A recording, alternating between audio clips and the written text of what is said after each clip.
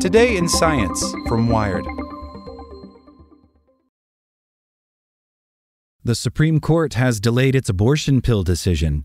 The court has given itself a deadline extension until late Friday night to decide whether mifepristone should remain legal.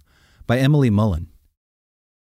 The legal saga over the abortion pill mifepristone isn't over yet. On Wednesday, the U.S. Supreme Court extended its own deadline to decide on the fate of the drug until Friday, by just before midnight Eastern Time. The pill will remain on the market for at least the next few days. The Supreme Court's decision on access to the pill will likely be the most important ruling on reproductive rights since the court overturned Roe v. Wade in June 2022. Approved by the U.S. Food and Drug Administration in 2000, mifepristone is the first dose in a 2-pill regimen to induce an abortion in the first trimester. In recent years, the FDA has taken measures to make it more accessible, including making it available by mail and allowing patients to take the drug up until 10 weeks of pregnancy. Medication abortion now accounts for a little over half of all abortions in the U.S. On April 7th, U.S. District Judge Matthew Kacsmaryk of Texas ruled to revoke the FDA's approval of mifepristone and make it illegal throughout the country, writing that the drug is unsafe and its authorization in 2000 was rushed. However, more than 100 studies over several decades show the pill is safe and effective at ending pregnancies in the first trimester.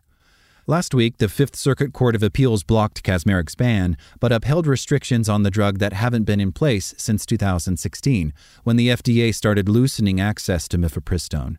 The 3-judge panel said the pill could remain available but must be dispensed in person and can only be taken through the first 7 weeks of pregnancy. The rulings threaten the FDA's authority to assess and approve drugs, especially ones that are considered politically controversial. The Justice Department, acting on behalf of the FDA, asked the Supreme Court to keep the pill available. On April 14th, Justice Samuel Alito put a hold on the rulings until the High Court could consider the issue.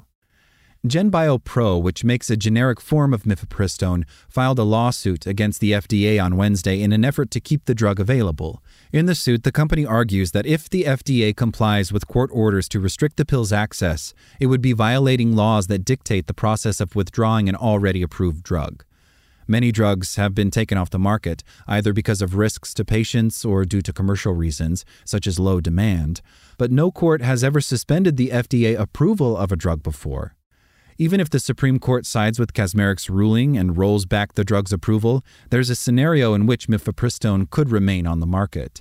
The FDA could continue to allow access to the drug by exercising a policy known as enforcement discretion, which means it wouldn't prosecute manufacturers or distributors, according to Allison Whalen, assistant professor of law at Georgia State University. But while the current FDA leadership may choose to use its enforcement discretion, a future presidential administration could always reverse course. I don't see any real stability for medication abortion in the short term, potentially even the long term, Whalen says. Like what you learned? Subscribe everywhere you listen to podcasts and get more science news at wired.com/science.